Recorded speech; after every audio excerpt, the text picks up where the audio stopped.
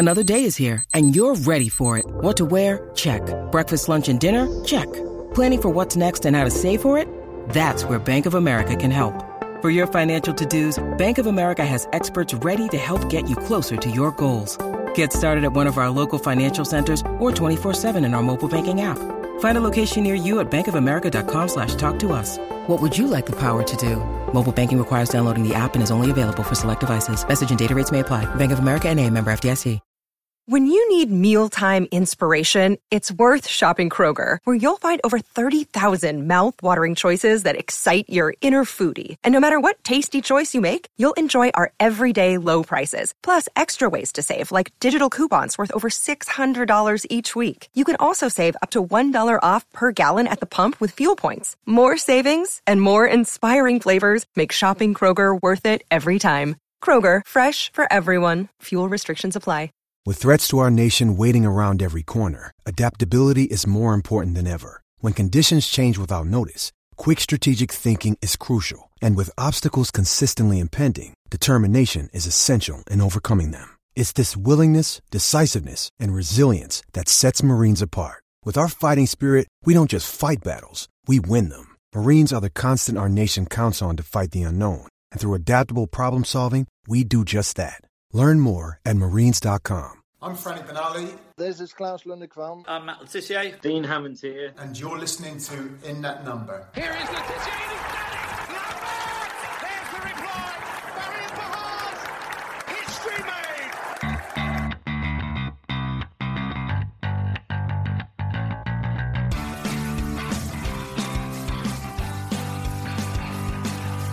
It's James Beattie. Oh, belter. Mane for a hat-trick! That's an unbelievable hat-trick to Sadio Mane! Shane Long takes Southampton to Wembley! Graziano Pella with a left-foot strike! Ward-Prowse lifts it and he's got it in as well! And Danny Ings has done it again!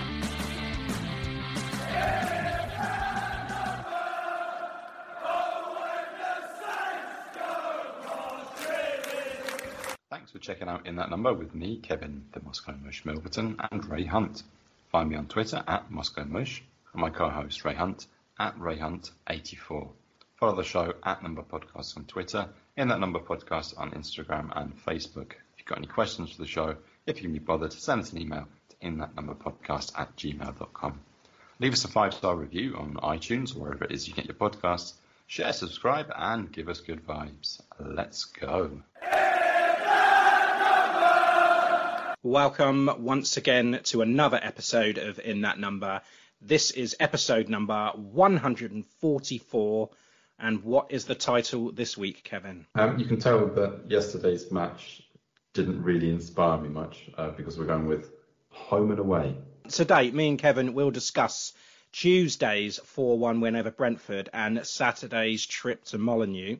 We have all the usual guff, and we have Tim to preview our game against Manchester City next week. We also have those all-important awards to give out, the ITN Player and Goal of the Month for December. And some cracking goals there were too. But before that, I'd like to bring in the Moscow Mush, Kevin Milverton. Hello, Kevin. Hello, Raymond. How are you this week? I am not bad. I don't really know what's happened this week. Saints have played twice. I've done some work. It's just rattled on. I had a few beers on Friday night because I had the luxury of a work day that ended quite early. So I went out for a few beers, recovered yesterday, and now we're recording a pod. What have you been up to? I've been off this week, actually. I've had a week off of work. It's a nice chance to regroup after Christmas and stuff. I went to the cinema on my own. Is that something that should be done, or is that, I don't know. Yeah, it's something that I've always wanted to do, but never actually done. Okay. What did you watch? I watched the new Scream movie. You know what I'm like with horror films. So, yeah, I know you like those. I've seen it advertised absolutely bloody everywhere. Yeah, I enjoyed it. I thought it was really, really good. It was better than I thought it was going to be. But yeah, other than that, I've been quite lazy this week. I've just been, sleeping, which is something that I don't usually do during the week. But yeah, it's not been bad. I mean, I've had worse weeks. Actually, now we're talking about worse weeks. Who do you think's had the worst week? Boris Johnson, Prince Andrew, or Novak Djokovic? Okay, how many of them are getting away with it? Probably all of them, really. I don't know if Prince Andrew's going to be getting away with it. Well, he is at the moment, isn't it? Well, but still, it's been pretty bad for all of them. And mine's been better than that, and I'm guessing yours has too. Yeah, certainly. I haven't had my royal status stripped of me, or been denied entry to Australia, or been caught up in a lockdown party scandal. So, yeah, count my blessings. For Saints, though, an inconsistent week, a thumping win, and then a heavy defeat.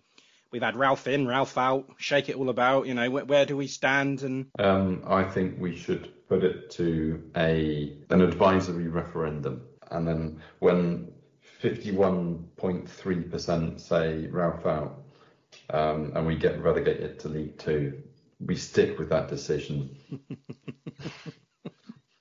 Yeah, despite all of the horrid consequences. Fraser Forster's been brilliant in this spell that he's been back into the side, and he makes one mistake and everyone's jumping on him again. McCarthy back in, and same with Ralph. You go on a decent run. Bearing in mind we haven't lost in the league, lost at all since December the 11th, and one loss, and that's it again. People are on the Ralph out train, and it's got to stop. I've had enough of it, to be honest. I've had enough. I almost want him to go just so they can't say Ralph out anymore. Oh, no, we can't give them any satisfaction. It's attention seeking, really. I mean, I don't know how you can expect us to be in the top six or even top half of the table, based on the squad and who we faced and, the luck that we've had or not had. I think we're about where we deserve to be honest. Yeah, I agree. And that's the team that we are. But before we get into the news, a quick reminder that if you appreciate the show and you love what we do, and you feel like you want to buy us a pint, then we're not going to stop you. So please do that.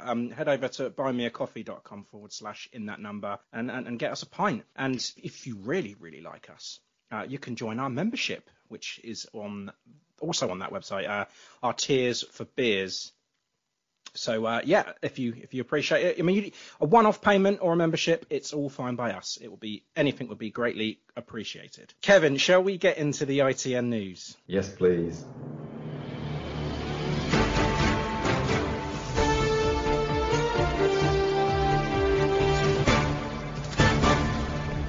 This is ITN in that number news. Okay, then, let's kick off then with our FA Cup fourth round opponents. We have been awarded a nice home tie against Coventry City. Do you fancy that, Mush? Yes, I remember the last time we played Coventry, and I hope that there's at least a tenth of that jubilation. Yes, so was that when we got promoted? Yeah. Was that the last time? Wow. Last game of the Championship, yeah. That's right, yeah. And that's when Dean Hammond swore, wasn't it, live on BBC? He fucking did, yeah. Great. That game is scheduled to take place on Saturday, the 5th of February, and that is a 3 p.m. kickoff. So let's march on to the fifth round, hopefully. Some news on our loanees then. Caleb Watts, he's signed with Crawley for the rest of the season. He joins Woolston Ferry at Crawley. A little bit surprised it's taken him this long to get that loan, to be perfectly honest, because he hasn't shown any sign that he's going to be included in the first team. No, I mean, he's a mainstay in that B team, isn't he? And you think maybe the thinking behind it is if we send all of our youngsters out on loan, who's going to be left to play in the B team? And they've been doing rather well recently. So yeah, I don't know. I'll be watching quite nervously to see how the results, whether they can continue to pick up results after losing another player. Yeah, well, we will see. And he was named on the as a substitute for Crawley's 1-1 draw at Carlisle. He came on the 63rd minute and then was taken off on the 81st minute because of an injury. So that's not good. First game off the bench and back on the bench again. So yeah, that's not the best way he wanted to start his career at Crawley. No, there should be a clause in the contract. You break it, you buy it. Kane Ramsey, his spell at Crewe is over. He has been recalled and then he's been sent back out to Ross County in the Scottish Premiership. And of course, he joins Jake Vokins there. Yeah, Drick and Sport Republic are looking to buy Ross County. Yeah, maybe. I just want to touch on Armando Broja, the transfer. Martin Semmens is in constant communication, apparently, with Chelsea over the permanent transfer. Last we heard, his family would like him to stay, and they believe this is the perfect place for him right now. And Broja himself, he's happy here, and he's not against staying long term. So that's all sounding good at present, right? Yeah, please stay. Yeah, man. Do you think Martin Semmens is just calling up Chelsea and saying, can we have him yet? Can we have him yet? Can we have him yet? Can we have him yet? Maybe, yeah. Thomas Tuchel on speed dial. On the off chance to see Abramovich knocking around Moscow, I'll say, hey, yeah, sell us that Albanian fella. Yeah, do it. Kevin, Golden Player of the Month for December. Yes, we were treated with an amazing 9, not my favourite number in football goal terms, but 9 goals in December that we narrowed down to 4. Yeah, and they were Broja Donna against Brighton, James Ward-Prowse against Crystal Palace, Elyounoussi against West Ham, and Ward-Prowse against Spurs. Okay, in reverse order, Elyounoussy's team goal against West Ham that I felt I had to include got 3%. Yeah, I didn't like that one as much. I thought the Broja's goal was better than that. Broja's Brighton goal was better than that. Yeah, I mean Broja's goal against West Ham we were close to including. Sorry, the West Ham one, yeah. Yeah, but we did include his goal against Brighton, and that picked up 7%. Mm-hmm. So that means that Ward-Prowse has got 90% of the vote. Right, it's very close. So the free kick against Crystal Palace and that worldie against Tottenham, right? Absolutely, yeah. Cannon against Spurs. And the free kick just edges it with 48% to 42. Oh, wow, that is a surprise. I don't know. That Tottenham goal was definitely better. What are you thinking, people? I think Twitter does this weird thing when we put out the 2 polls. Whichever one we put out first is a tweet, and the second one, for some reason, doesn't count as a tweet unless we retweet it. And Player of the Month? I think I know where this is going. Well, if the first one wasn't a clue, I can tell you that Bednarek picked up 1% of the vote. So yeah, Forster 11%, Broja 25%, and James Ward-Prowse 63%. Yeah, I saw that one coming. Mm-hmm. But yeah, congratulations, gets the double. Yeah, I mean, he was kind of off form through the autumn, wasn't he? And then that free kick against Palace just sort of sparked something into him, and he's just been outstanding since. Yeah, and have you noticed that whenever James Ward-Prowse plays well, the team plays well, because our form picked up once. Taking yesterday's result against that, but they picked up when he's picked up, so it just goes to show how important he is to us. Yeah, and we didn't look like we were getting anything from that match until that free kick went in yesterday. Yeah. The B team then. They played West Brom in the Premier League Cup on Thursday, and they drew 2-2. Ramelow Mitchell and Kazima Legby with the goals. Next up is Fulham on Monday the 17th at the Snow Stadium against table toppers Fulham. Yeah, that's going to be tough. They're running away with it actually, because they've only lost 1 and they're sitting on 41 points, right? And second place is Norwich, and they're on 26, and they've lost 6. So it just goes to show the gulf in class there. It's going to be tough. How are the Saints doing? Actually sitting in 11th place at the moment. Have 2 games in hand over Middlesbrough above them, and they're only a point behind them. But having said that, Wolves in 9th have got a game in hand over Saints. So yeah, it's all close. A couple of wins here and there, it's going to push you right back up there. But they're not in any danger at the moment, I don't feel. Although Nottingham Forest are 1 point behind. And the women, they are playing at MK Dons Sunday the 16th. That's now, and that's 2:00 kickoff. So they've just this minute kicked off as we speak. So we'll look out for that and give you the results and report when we're back next week. Kevin, is there any news you wanted to add? Did you see the Tunisia-Mali game during the week? I didn't see the game, but I know the incident that you are talking about, yeah. I mean, which one? Because it was an absolute shit show. Well, from what I understood, the referee blew for full time on the 85th minute, only to be told that there's still 5 minutes plus stoppage time to be played. He sent them back out again and then blew the whistle on the 89th minute, I think. And then I think he restarted the game for the final 5 minutes or whatever during a press conference. All a bit weird. It was really fucking weird. Yeah, and controversial red card and penalty decision. Yeah, Tunisia were awarded a penalty for a handball off of Djenepo, and Mali keeper, I forget his name, saved it. And yeah, then very weak penalty, and the referee obviously couldn't get the match finished quick enough because 5 minutes still left on the clock and he blows the whistle and then he tries it again with 45 seconds without any additional time. The fourth official was just about to announce it's going to be 3 minutes of added time, and he said no, go on, fuck up, don't you? I have heard though since this that he was suffering from heat stroke, and he was a bit delirious. So that's what I've heard afterwards. So I don't know if that was the case. He was just feeling a little bit ill, wanted the match to be over. 3 other officials there, that could step in if he's not feeling I think that's a weird excuse, isn't it? Possibly. But, I mean, I don't know. But yeah, the Tunisia team, they're in the middle of an ice bath, whilst the press conference was going on, and the referees finally decide that they'll play out the last 5 minutes. And they, Mali went out, saw that Tunisia weren't going to, stood there for 5 minutes, and then declared the winners. I mean, I've never seen or heard anything like it at all. Bizarre. Yes. Djenepo's Mali are playing Gambia at the moment. It's 0-0 as we speak.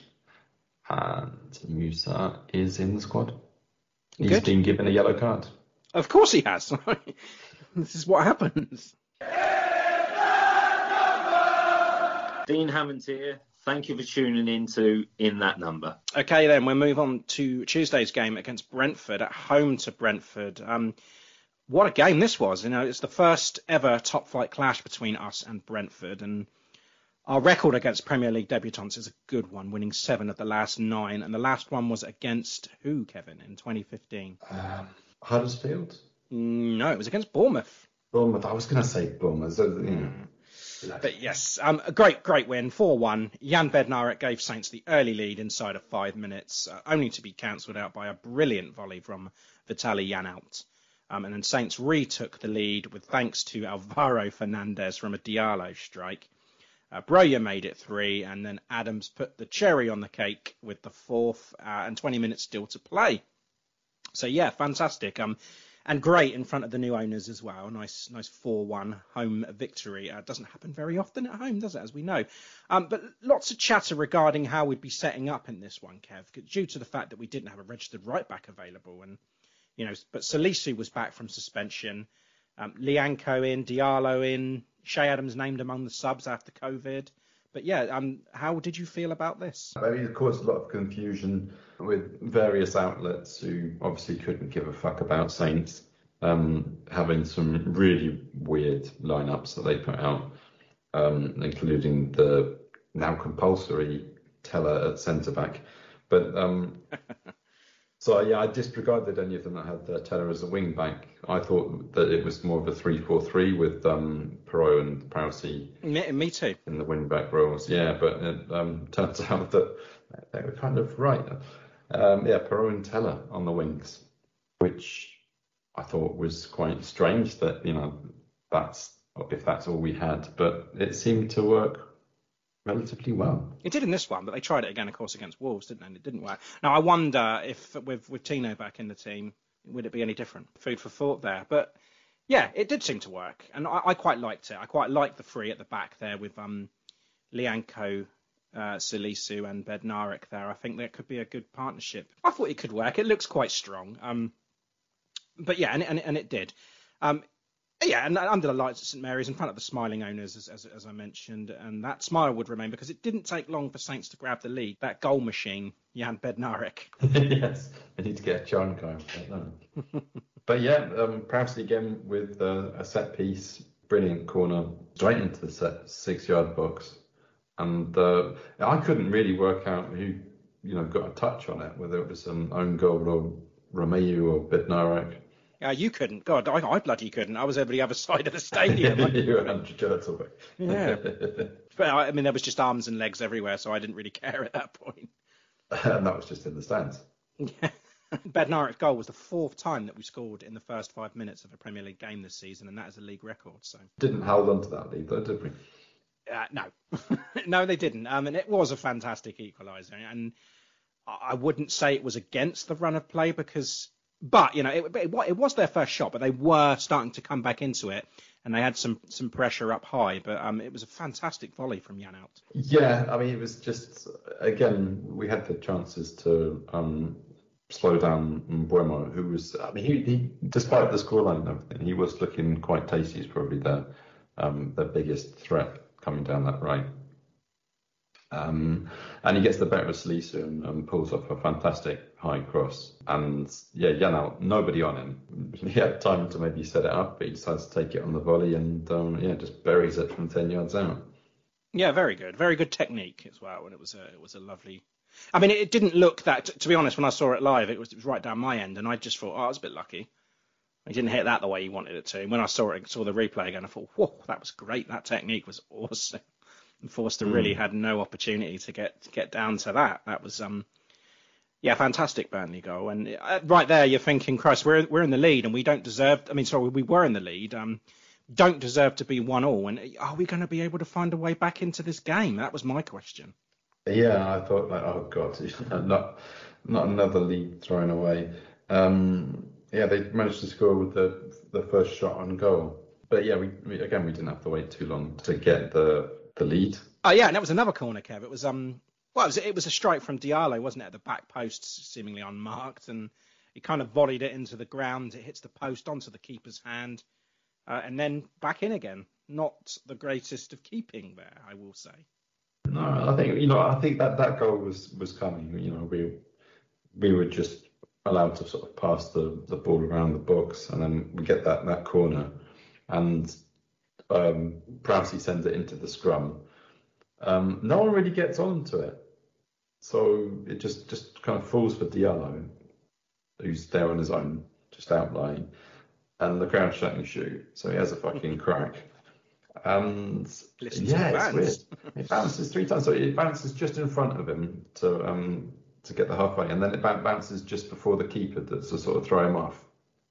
Then it hits the post and goes off his hand. I think it's really unfortunate that they deemed that it was going out before it hit his hand. Well, it was going in a different direction, wasn't it? So if the keeper hadn't have been there, it wouldn't have gone in.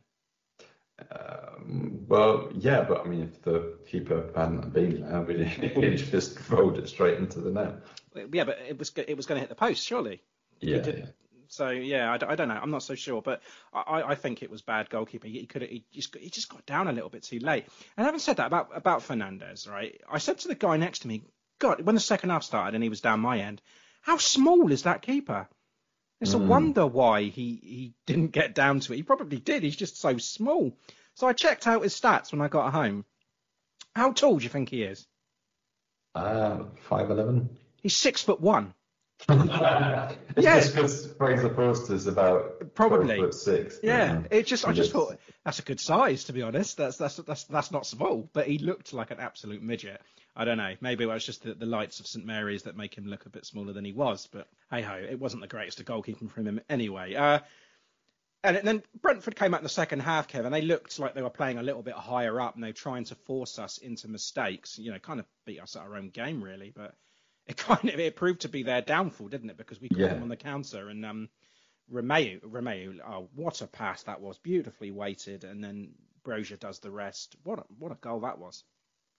Yeah, incredible. And like you said, we kind of gave them a taste of their own medicine, and all it took was just to hoof the ball over the back line. And Breuer times his run so that he's not offside and has just all of the space.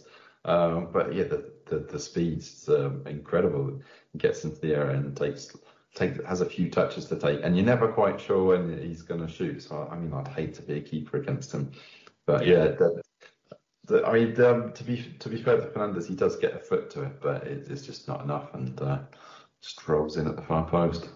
Cool. Yeah, and also, Kev, Brozier's the youngest player to have scored more than 5 goals in the league this season. And only 2 under-21s have done it, the other one being Bukayo Saka. So he's in very good company there. And he's also the youngest player in Premier League history to score in his first 4 home games, which is very, very good. Definitely. Come on, Roman. Sign him up. Ralph made some changes then around the 70th minute. Che Adams comes on for Redmond, Stuart Armstrong on for Teller. And immediately Adams pretty much with a goal. And I don't know, I'm going to say that it was pretty lucky, this one, because Diallo's swiped clearance, and I don't know, you can't say he meant to do that. I think he just swiped it away, and it was just looping over the Brentford defence, and Adams was just onside. Not the greatest of first touches to kill the ball either, but it didn't really need to be, because he still had the time to slot it past Fernandes and make it 4-1. Yeah, and Fernandes makes a right fucking meal of it. He sort of jumps out and then doesn't get to the ball. Yeah, he knew, didn't he? Yeah, clashes with Che, but I mean, by the time he does, he's already hit it and it's going right in. Yeah, that was a fantastic moment. That was brilliant. And then Adam Armstrong comes on for Broja. He had he was in the wars a bit. He was getting knocked about a lot, Broja, but another great performance from him, and he's just such a difficult player to play against. Yesterday might be the proof of the opposite. He was a little bit quiet yesterday, but I don't think he had a bad game. But we'll get onto that in a bit. But anyway, Kevin, a fantastic win. It was a great atmosphere. It was the best I've seen all season for a long time, really, and scoring 4 goals at home for the first time in 4 years as well. It was a special night. Yeah. What was the atmosphere like? Very, very good. I mean, towards the end, you could see the fans were putting up their phones. They were lighting up their phones. That was weird, yeah. Did you see that? Robbie Williams gig, isn't it? No, it was everybody was. Oh, I didn't do it. I was just breathing it in, to be honest, and looking around, and it was great. There wasn't one person screaming abuse at players. It was just nice. It was that moment where you could just sit there and be comfortable. And as you know, that doesn't happen as a Saints fan. No. But to do that with 20 minutes left and basically not have to worry, and Adam Armstrong come on and he the pressure was off of him. Everyone could just relax a little bit. And it was just such a nice position to be in. Yeah, I enjoyed watching it here. I'm sure you did. Dragan looked like he was enjoying it. Oh, he certainly did. Yeah, the smile didn't go. He did it all game. And before I get onto the stats, I just want to talk about a couple of players here. Ibrahima Diallo, I think he had a great game. I think he looked in control. I don't remember seeing him look as comfortable on the ball, because we've both criticised him before for slowing down the tempo too much and wanting too much time on the ball. But Tuesday he just looked better, and maybe it's just signs that he's settling into the league a little more. And if the only thing he needs is time, then he's going to get that, because he seems to have the tools. And like you said, he was unlucky not to get that goal. Yeah, I think the whole of that midfield three, Romeu, Prowse and Diallo, I think they worked together brilliantly. And yeah, all of them had a fantastic performance. And I do want to single out Perraud, because in that first half, I thought that we were getting into the final third so often. And Broja or Redmond be able to put a cross off. And there was nobody in the box. The only person that was getting in there was Romain Perraud. Yeah, he looks good in that position. I think he's going to thrive there if he stays there. Obviously not in a position where we're 1-0 down against Wolves, but if there's an occasion where we are in that position where we're leading a game by 2 goals or more, then yeah, I think Perraud's going to thrive there. Well, he almost scored yesterday as well. He certainly did, yeah. Yeah, he hit the post, didn't he? But Broja, again, I mentioned him, and I thought, yeah, another fine outing again. It was just lovely to watch. And it does look like he's got the lot, because he's got the speed, he's got the strength. He certainly knows where the net is. And we saw it all with his goal, really, didn't we? And he also held the ball up, and like you've just mentioned as well, whipping the low crosses in. It could have easily led to another goal. We just need to sign this boy. He seems happy. He's going to get his chances. Just it'll be amazing if we can get hold of him permanently. Just hope that he doesn't just have that. If we do manage to get hold of him, even I'd take another season on loan. Just that sort of complacency that comes with the deal that we've seen so often. I hope he still manages to keep that hunger. Oh yeah, I'm sure he will. The only worry there, Kevin, is that he does have another blinding season, and Chelsea just put like 20 million extra on his head.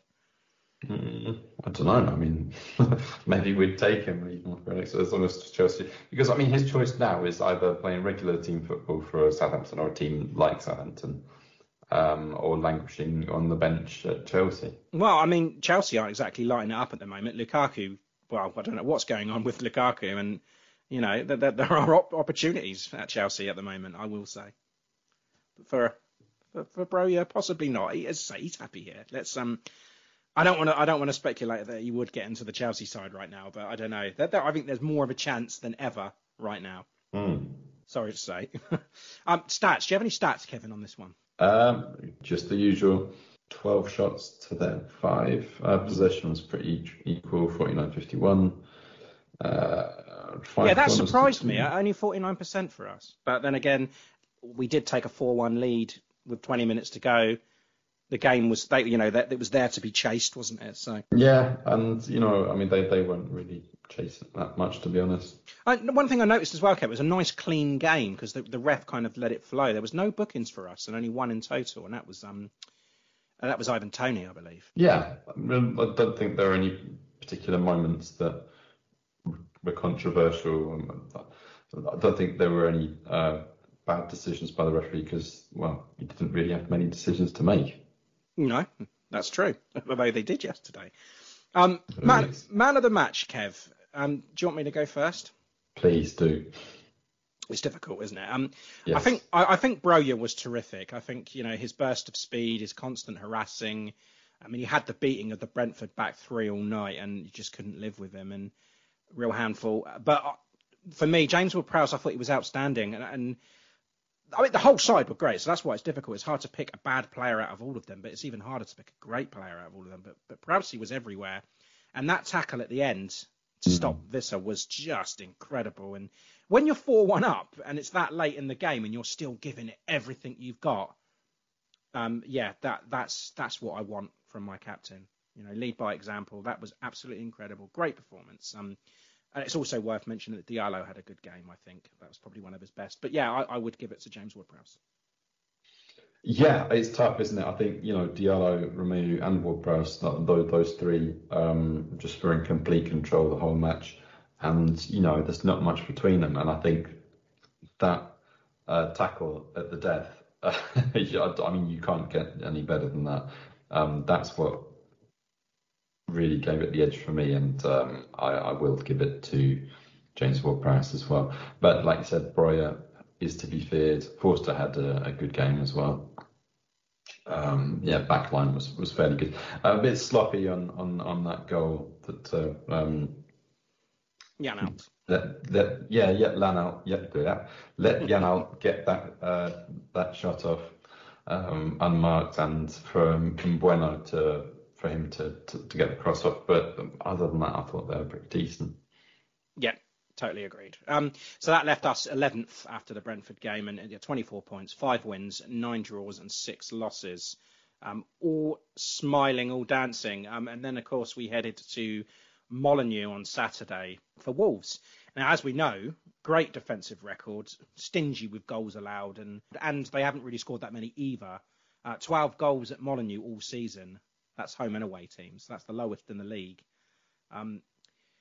You would have thought 1 goal would probably do this. And Ralph also has a good record at Molineux, undefeated in his previous 4 visits. I guess you can scratch that one off now.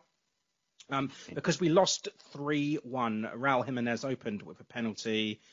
We'll get to that in a bit, I'm sure. Connor Cody levelled under the hour. And James Ward-Prowse with goal of the month, probably goal of the season. Yes, just an amazing goal. And Adama Traore with the dagger at the end to give them the win off the bench.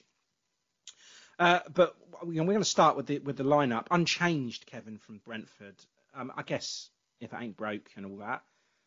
Well, But I mean, you have the option to change things on the fly, which is, why I quite like this formation. If things aren't working, then you can go with more attacking, and that's what we saw at half time when Shea come on. So I still quite like it. I don't know. I mean, you know how Wolves are going to set up. They don't change. They play that 3-4-3. Very solid centre backs. Even though they're without Romain Saiss. Romain Saiss, thank you. He's off at AFCON. But yeah, I don't know. I think that was a kind of patched up squad, wasn't it? Because we had the problem of not having recognised right back. But Walker Peters was fit enough to be on the bench. We've got Romain Perraud, so I kind of expected him to stick to his 4-2-2-2-2, which would give us 13 players. But yeah, 4-2-2-2, yeah. Yeah, and the players that were on the bench, both against Brentford and against Wolves, I really think that they should have been starting. Adams, I think, I thought that he was on the bench against Brentford because he was saving him for this game against Wolves. Same with Stuart Armstrong. But you put Stuart Armstrong in. You're saying that this formation shouldn't have happened. You would have put Stuart Armstrong in that 4-2-2-2 and not played with the wing backs as we did. Yeah, because I don't think you can really get away with that against Wolves. But I mean, to be honest, the first half, I think it worked all right. I think so.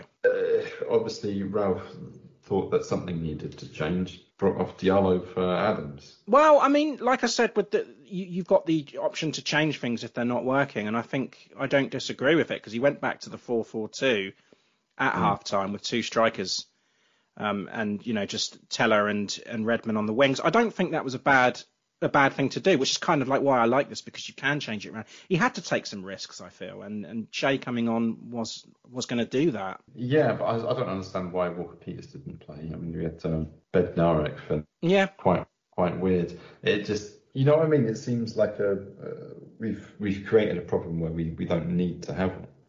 Yeah, I mean, we didn't see Walker Peters come on at all, so maybe there was just let's name him on the bench and we'll use him if we definitely need to, but maybe he felt like we didn't, and get him ready for Man City, I guess. I don't know. But going into the game, it was quite open and it was quite an even, just a hard tackling game. It's a battling kind of one, which is what you expect. Quite entertaining as well, aside from the loss, of course, but lots of action, goals, controversial moments, a fuckload of corners. Wolves haven't conceded from a set piece all season, and that's the only side to do so. Wow. Okay. Yeah, because I thought we were looking dangerous from set pieces, but now you've mentioned that. Maybe we should have tried something different. Well, I mean, we did score from a set piece after all. So I don't think you can put any of that down to anything but just pure magic. Absolutely. I don't want to take anything away. That's all on Prowsey. But let's have a chat about the penalty, shall we? The first penalty have been awarded all season. Can you guess the last team they had a penalty against, Kev? Manchester United. No, it was against Saints 11 months ago. That's my memory, isn't it? Yeah. Penalty, Kev, yes or no? Oh, God. Look. God, you're taking about as much time as the VAR did, Kevin. I thought I have the right to. God, there's not a crowd of 30,000 people waiting for my decision. I think obviously our audience is a little bit bigger than 30,000, but no, I mean, we just couldn't clear the ball, and there were several challenges that were almost simultaneous, and they looked questionable. And when they called it back, I wasn't sure which of them that they were talking about, but it's Bednarek on Ait-Nouri, and I mean, he's a bit unfortunate in that he commits to gets his toe sort of stuck in the ground, and that delays the contact ever so slightly.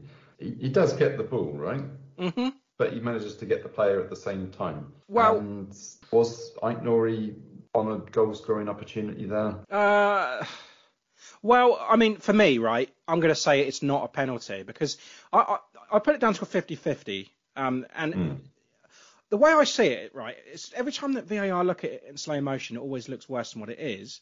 But it doesn't necessarily mean that every single time there's contact on an attacking player in the box, it's not automatically a penalty. And I think this is the occasion where that comes to. There's not enough in it for me. I just don't think he done enough to take the player down like he did. It was soft. And Aït-Nouri made the most of an attack that was fizzling out.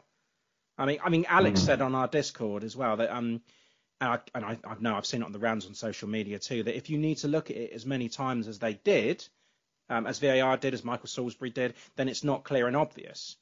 And it wasn't that the whole point in 50-50 like VAR decisions. If it's clear and obvious, then fine. But, it's not. They proved that it wasn't. Go with the referee's decision. It needs to be. I don't think it's a penalty. I can see the contact, but like I said, there doesn't need to be a penalty every single time there's contact in the box. And I'm going to say the same thing with Romeu's as well. I know that Ralph thinks it was a penalty, but again, I don't think there's enough in it for me. Yeah, that would also have been very soft. But you can't give one without the other. So if you've given that one, you've got to give the Romeu one. I mean, then we'd end up having, about 5 penalties every match. Yeah, exactly. I mean, that's what I said. There's not enough in it. I don't think you should be giving things like that. And it's every single pundit will say the same thing up and down the country. There's contact. So is there contact enough to be foul? Is it infringement? I don't think it was. I don't think he was denying him anything. I think Aït-Nouri knew there was that the attack was fizzling out, and that was it. He just went down far too easy. Yeah, but I mean, there was contact. I don't think we can say that Aït-Nouri was diving. No, I didn't say he was. I just said he went down a little bit too easy. He was making the most out of it. I don't really blame him at all for it. But, I mean, it's a sort of shin to shin, isn't it? Yeah, 50-50. Yeah, we definitely were hard done by it. So we should have gone into half time at 0-0. Absolutely, we should have. So yeah. At that point, the game plan did seem to be working. Yeah, and since the goal, and I say Jimenez put the ball in, of course, and conceded the opening goal 7 times this season, and we failed to win any of them. So you knew it wasn't going to come back round. And Jimenez ends the run of 7 games without a goal. His 4th of the season, and half of them were against us. Yeah, and that caused us to change the plan. That caused us to change the formation, bring Shea on, and that's changed it. Because, like you said, we should have been 0-0, and that we wouldn't have needed to change things up as much. Yeah, and we were having to commit so much and risk so much that they continually hit us on the counter, and we weren't half as organised as they were, and we were in too deep. Yeah, that's it. But I mean, we did have the chances, and it was a good response from that opening goal, I think, and tried to cause them some problems, and I think we did. Needed to take the risk, like I said, and you know how stubborn Wolves can be, and they go a goal up, and their defensive core, was it Kilman, Cody, and who was the other one? Totti, wasn't it? They're going to shut up shop, and Diallo comes off, Shea comes on, looked like a 4-4-2, but I mean, we had those chances. Salisu had a header, and Jose Sarr with the save. That was just before half time. Fucking hell, yeah. Yeah. It was a bullet header, amazing save. Just straight at him, really. But Jose Sarr, the best save ratio in the league is over 80%, and he's got 8 clean sheets too, and he's conceded 2 in his last 8, and just a terrific goalkeeper. He's been in my fantasy team since the very first game week. Has he really? Well, that was good. Good one. Kev, I'm going to discuss the second goal, the second Wolves goal. Connor Cody, just under the hour. That was a mess, wasn't it? A gift. Yeah. Fraser Forster, no man's land there. Stuck between coming out and staying put. I don't really know what Forster was playing at, because, I mean, between the first header and the rebound, Forster's way up his line, and he decides to track back, but rather than get back onto his line, he just sort of watches the ball drop, sort of hypnotised by it. What do I do? Yeah, you're a fucking goalkeeper. Get in the goal. Yeah, it was comedy, really, wasn't it? But I mean, you got a free kick coming into the box. I mean, what are you doing?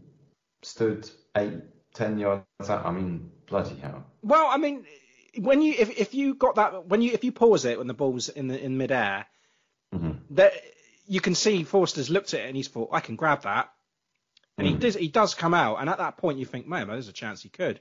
But he takes a step back. And then he thinks, no, I'm in trouble here. Rather than getting behind the ball, you sort of watches the header follow towards the far post, and it's just surreal. Yeah, And Connor Cody banged it in off the post, and that's his first goal at Molineux, by the way. First ever goal. We're a very charitable team, you know. Jimenez hasn't scored. I know. I've got more to add on that as well at the end of it. But, Wolves did as well. Yeah, they did. Yeah. It made the subs again. Stuart Armstrong comes on for Teller, and that was his 100th Premier League appearance. Adam Armstrong comes on for Brozier. But Kevin, the James Ward-Prowse goal, what can we say about this? Because, I mean, I don't even know where to start. I don't know whether to do it justice. I don't think I will, because that was just unbelievable. Had no right to attempt it. It was Ronaldo-esque. I know they said it on Match of the Day, but I said it as soon as it happened, because he struck across the ball. He normally curls it over the wall, doesn't he? But this, he just whack. Yeah, I the way it was, the way he connected with it, I thought that he was going to, just drop it. He wasn't trying to score directly. He was just going to drop the ball for someone to try and header control and get a shot off that way. I mean, there's no way from that distance. Is it 34 yards? 35 yards, yeah, I've got. Fucking hell. I mean, that's impressive, isn't it? Do you reckon in his golfing practice he gets on the driving range and just tries, shooting the ball that far? I'm lost for words. Yeah, but I mean, what I will say, right? You're going to look at this game when the season's over, or even in a few weeks' time, and you're probably going to be one to forget, because I want to forget about the result, not so much the performance, but the result. And if I do end up forgetting this game, then I will never ever forget that goal, because that's given us something. That's given us a special moment, because we're always going to look back at that. Remember the time when Prowsey scored that belter against Wolves? That Molineux, yeah. Yeah, we're going to remember. And that's 12 free kicks now. He's in second place, and only Beckham has more, and that's 18. So he's still got a ways to go. But and Ronaldo's still about, isn't he? Ronaldo is still about, yeah. You keep forgetting about that, but yeah, Kevin, I liked it because we went 2-1, and the game was it looked like it was going to be going for a 2-0 at that point, but they kept fighting. They got the goal, could have had the equaliser. Perraud smashed the woodwork, like you mentioned, and it just wasn't to be, was it? A dramatic ending as well, because Traore almost scored, and then he did score, and that was his first of the season. It's typical, really, I guess. But I like the fact that we did play well, and we had lots of fight, and Ralph was insistent that the better team didn't win. We didn't have the luck when Wolves did. They got the penalty. Our penalty was waved off without even checking. He did have a point there. But looking at the stats in this one too, it suggests that we did play well, because we had 57% possession, 13 shots versus their 9. 10 shots on target versus their 5, 10 corners to their 2. On the whole, Mush, I think we played well. We just didn't have enough to take it. Yeah, I think the result is the most disappointing thing about this, because we've gone away 3-1 losers, and that kind of gives the impression that they were 3 times as good as we were, which is nowhere near it. I'd say that there wasn't much in it. I think Wolves were the better team on the day, because defensively they're much more disciplined. You wouldn't see them conceding a goal like that Connor Cody goal. The decisions did go their way. Yes, that penalty decision was on a knife edge, and I think the referees made the wrong decision.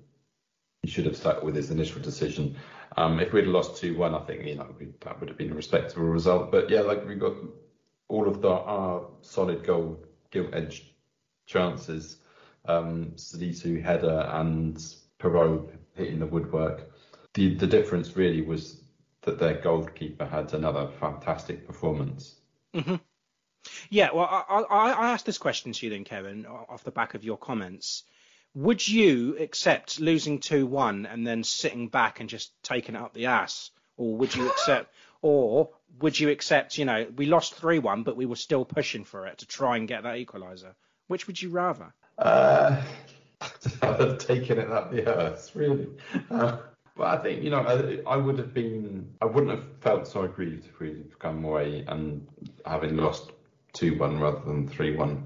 That Adama Traore goal really was salt in the wound, because again, Ward-Prowse has inspired the team with the moment of absolute magic.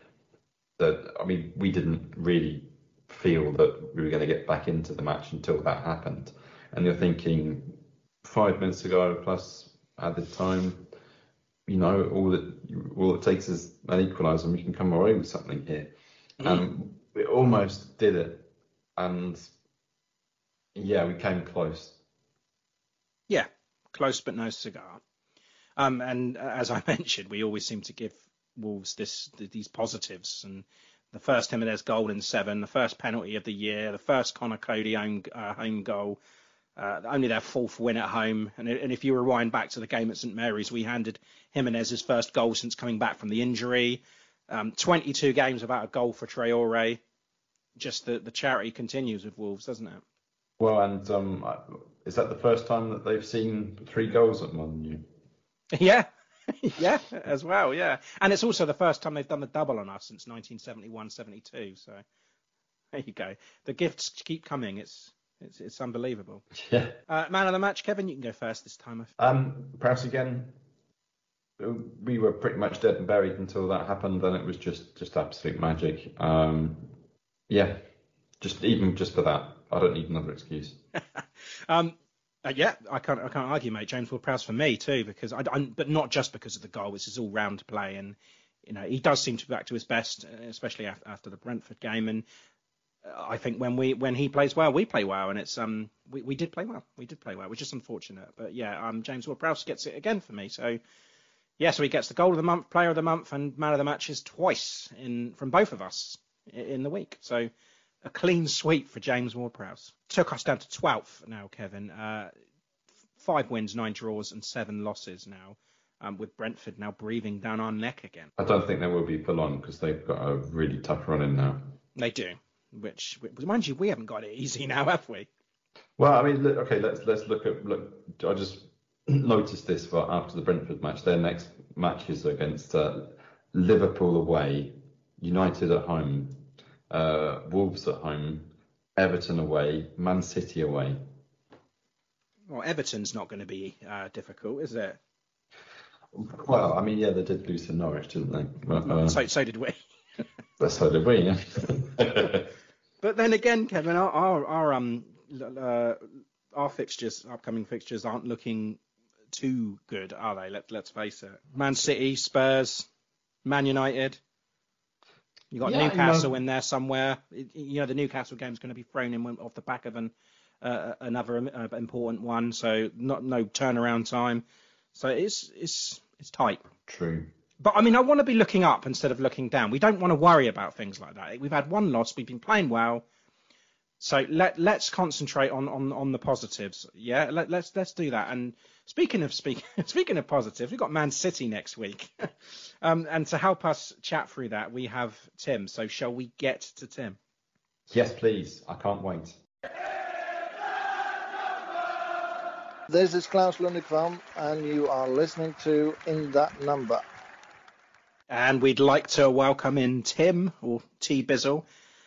Tim, how are you? Fresh off of your Wolves podcast. Absolutely. I got to thank the guys from a whole lot of Wolves for taking me in, and I'm sure they're enjoying and relishing the 3-1 victory today.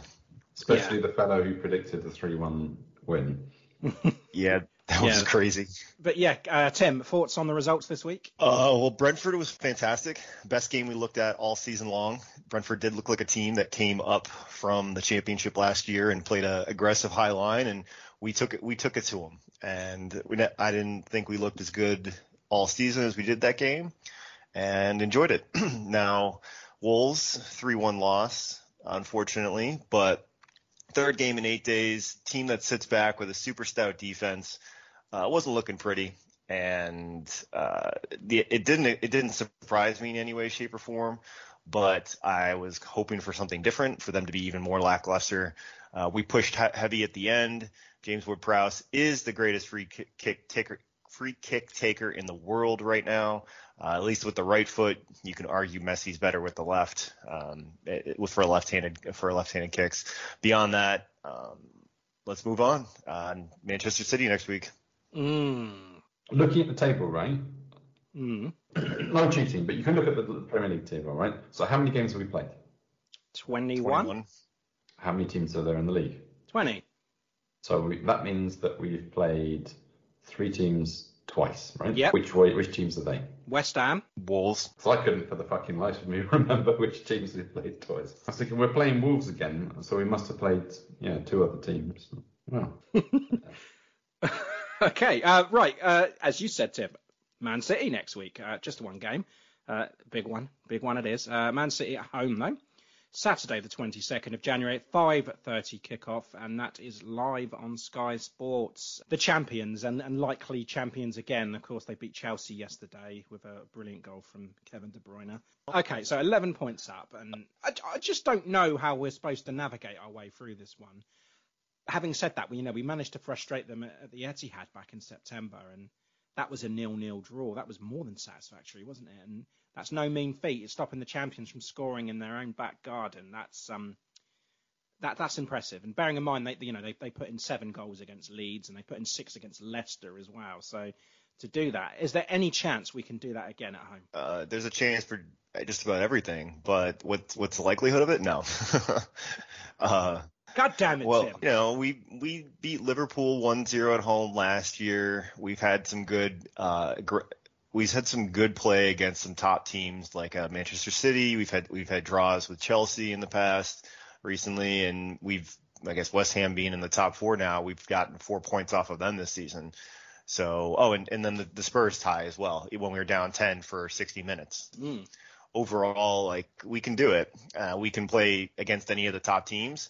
And it's to our benefit, at least in the 4-2-2-2, as to teams that pressed high, we can then get behind them and frustrate them in that way. But we can also fail miserably too, as we've seen before.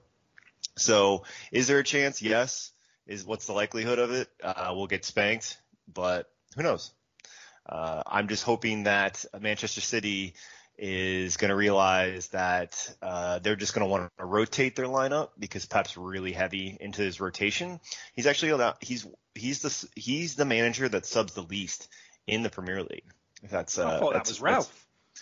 No, that is that he rotates his squad, his starters, a whole lot more. But he subs the least out of all the managers. So to me, that's something that I'm hoping he'll end up looking at our game and wanting to rotate again pretty heavily. Get players that we might be able to expose, like Zinchenko, or maybe Fernandinho can have an off game, or some of the others, maybe Nathan Ake, where you've got your higher level players like Ruben Diaz, or maybe even he can sit Cancelo, which is unlikely, or Kyle Walker, who can make a gaffe like he did and should have been off last game, which he wasn't in that 0-0 draw. So right now they're running away with the Premier League. They are 11 points ahead. Liverpool do have a game in hand, but that means if they scored, if they got 3, they'd be 8 points ahead of them. They're on an 8-game winning streak in all competitions, 13-game winning streak in the Premier League. So they did lose in early December against RB Leipzig with a silly red card by Kyle Walker, of all people. And yeah, so it's going back to when they had a red card for Aymeric Laporte against Crystal Palace in November.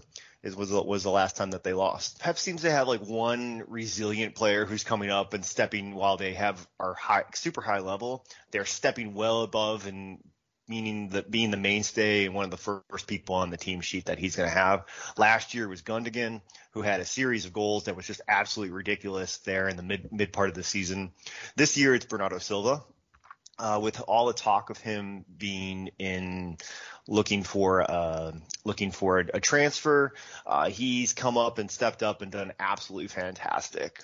And then also João Cancelo and Rodri have really taken home and been players who have really been a mainstay for the team.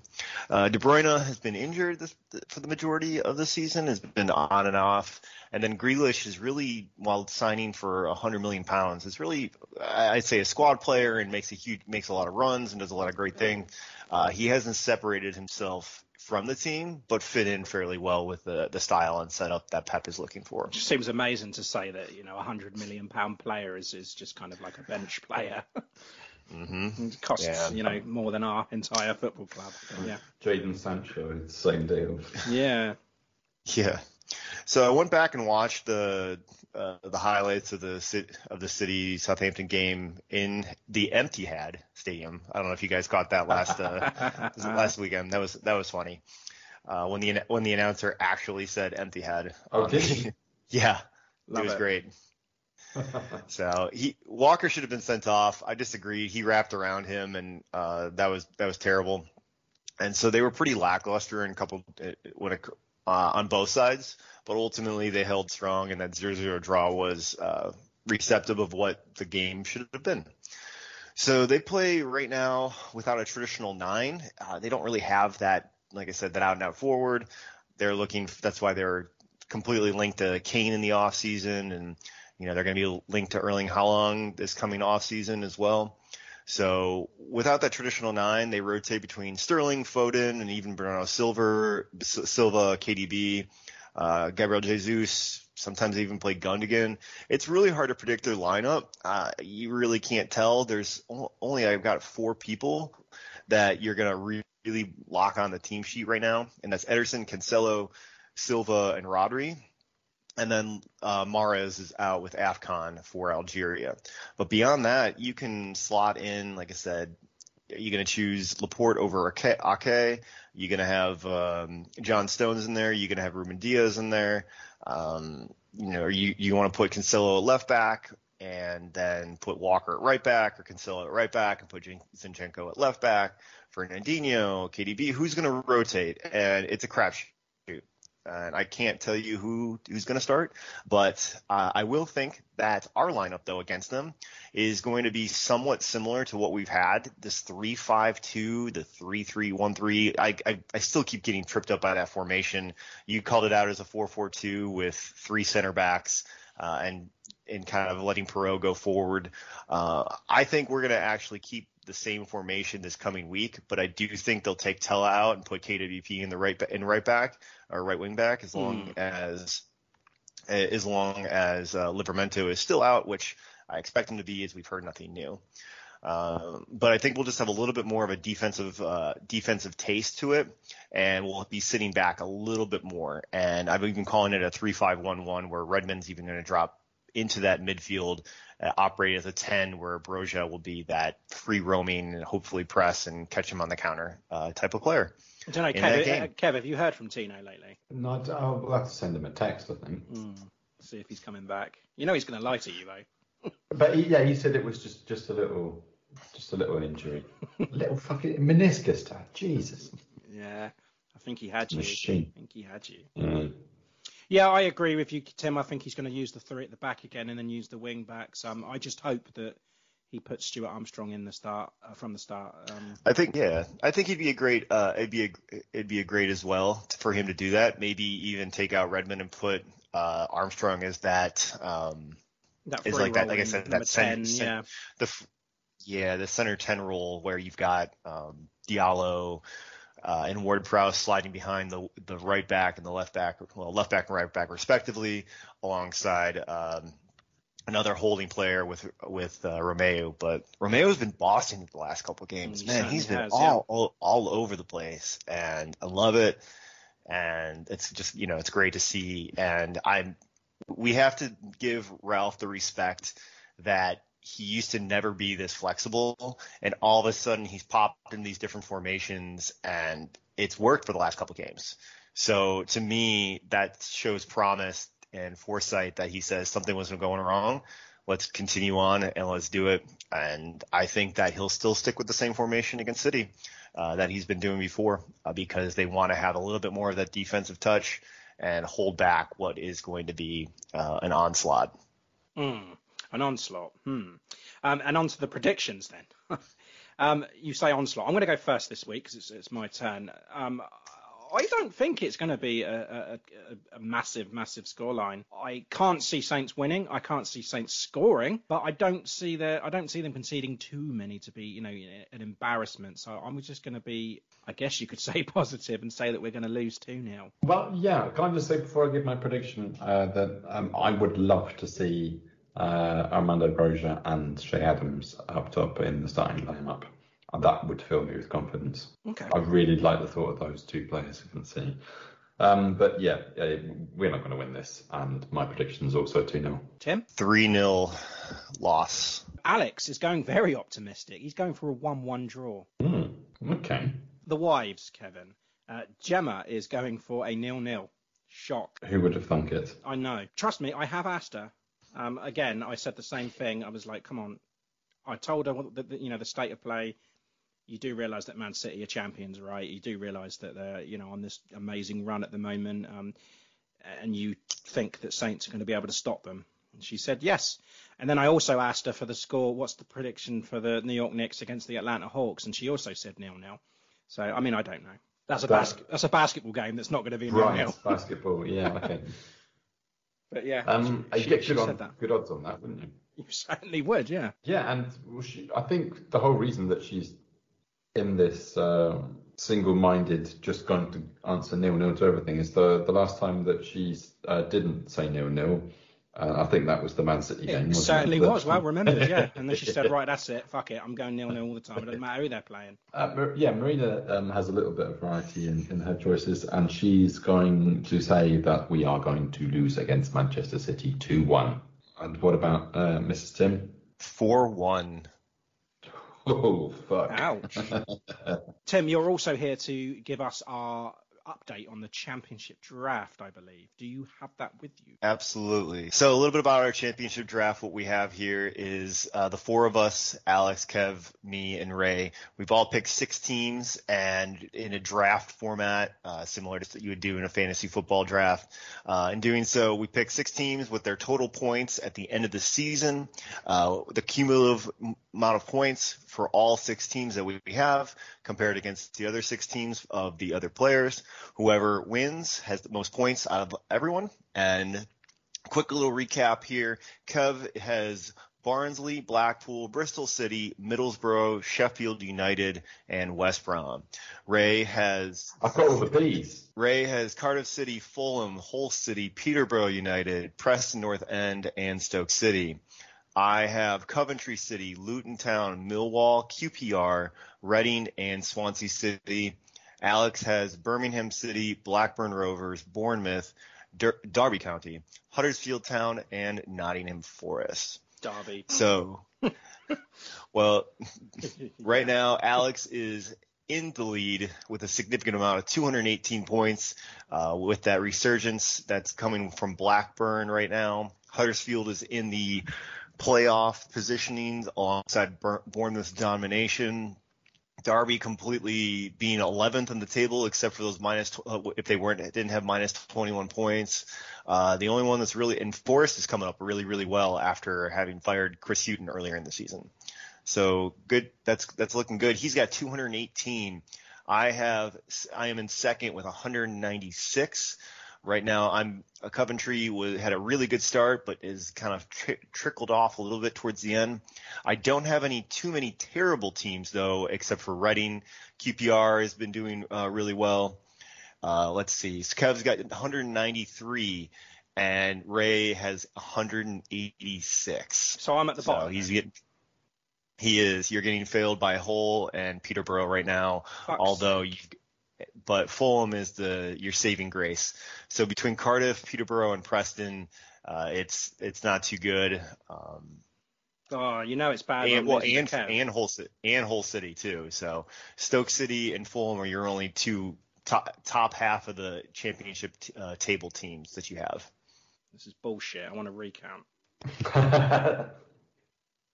So just to recap the scores again. So Alex 218. Alex has 218. I have 196. Kevin has 193, and Ray has 186. It's still pretty close. Very close between. It's very close between the 3 of us, and then Alex is just hammering home. He's gonna take it pretty easily. Yeah, it's about time Alex won something, because he's bottom of the Discord at the moment, and he's bottom of the predictions between us 4. So well done, Alex.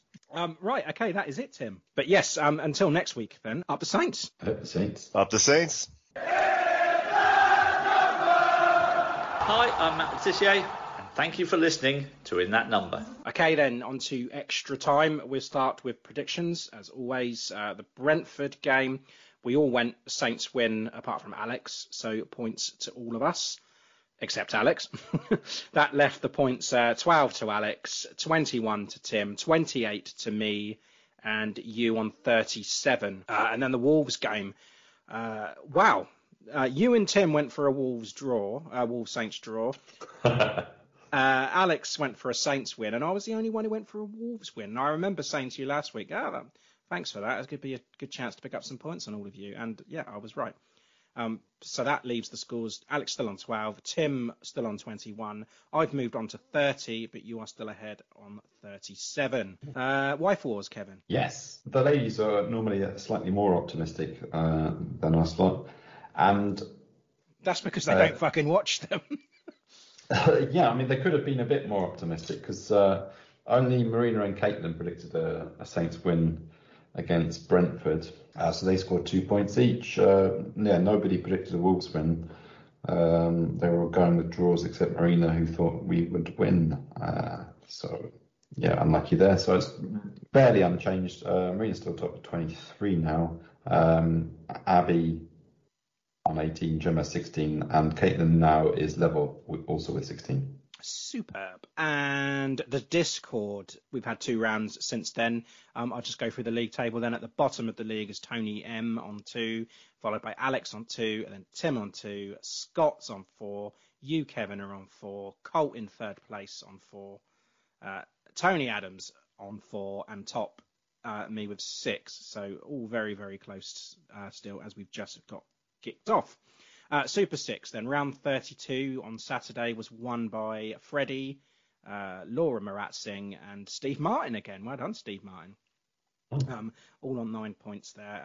The overall lead, still Colin Carter on 274 points. Fantasy football, Kevin. Yes, I was moving up our podcasters league.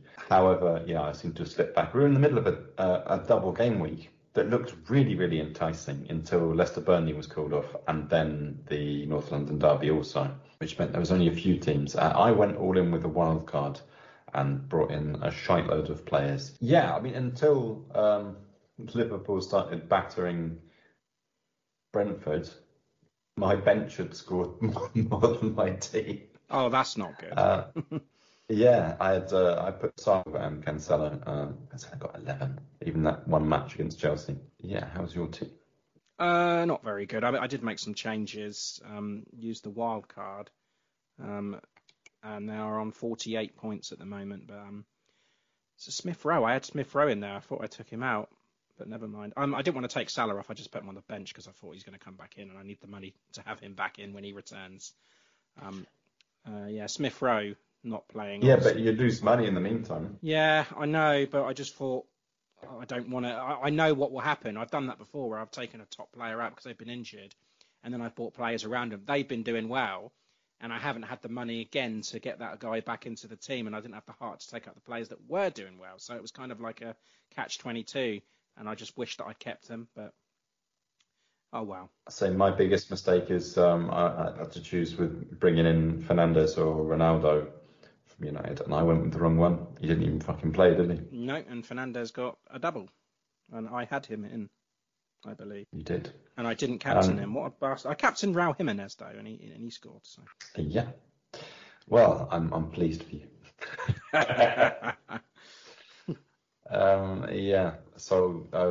Usual top 3.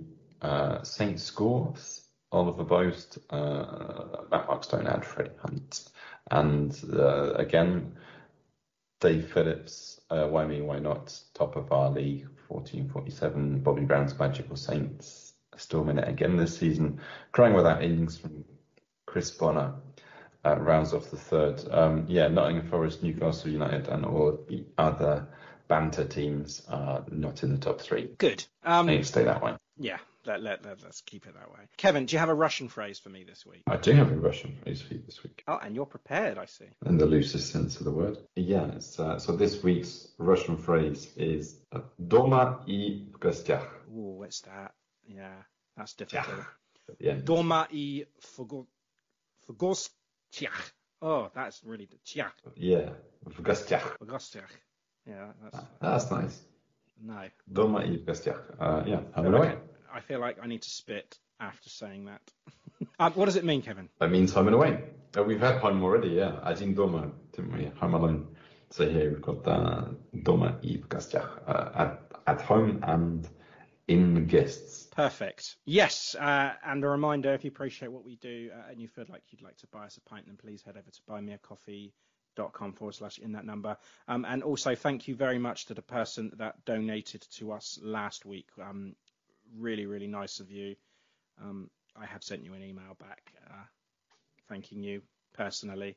Yes, so yeah. Thank you, Tali Pahu. That was a really nice gift for us, and yeah, we really, really appreciate that. Next week, then, Kevin, we have to talk about the loss to Man City, and we'll probably be preparing for that rescheduled Newcastle game, I imagine. Or failing that, it's going to be the Coventry game in the FAC Up. So, yes, until next week, Kevin, up the Saints. Up the Saints. Up the Saints. Up med Southampton.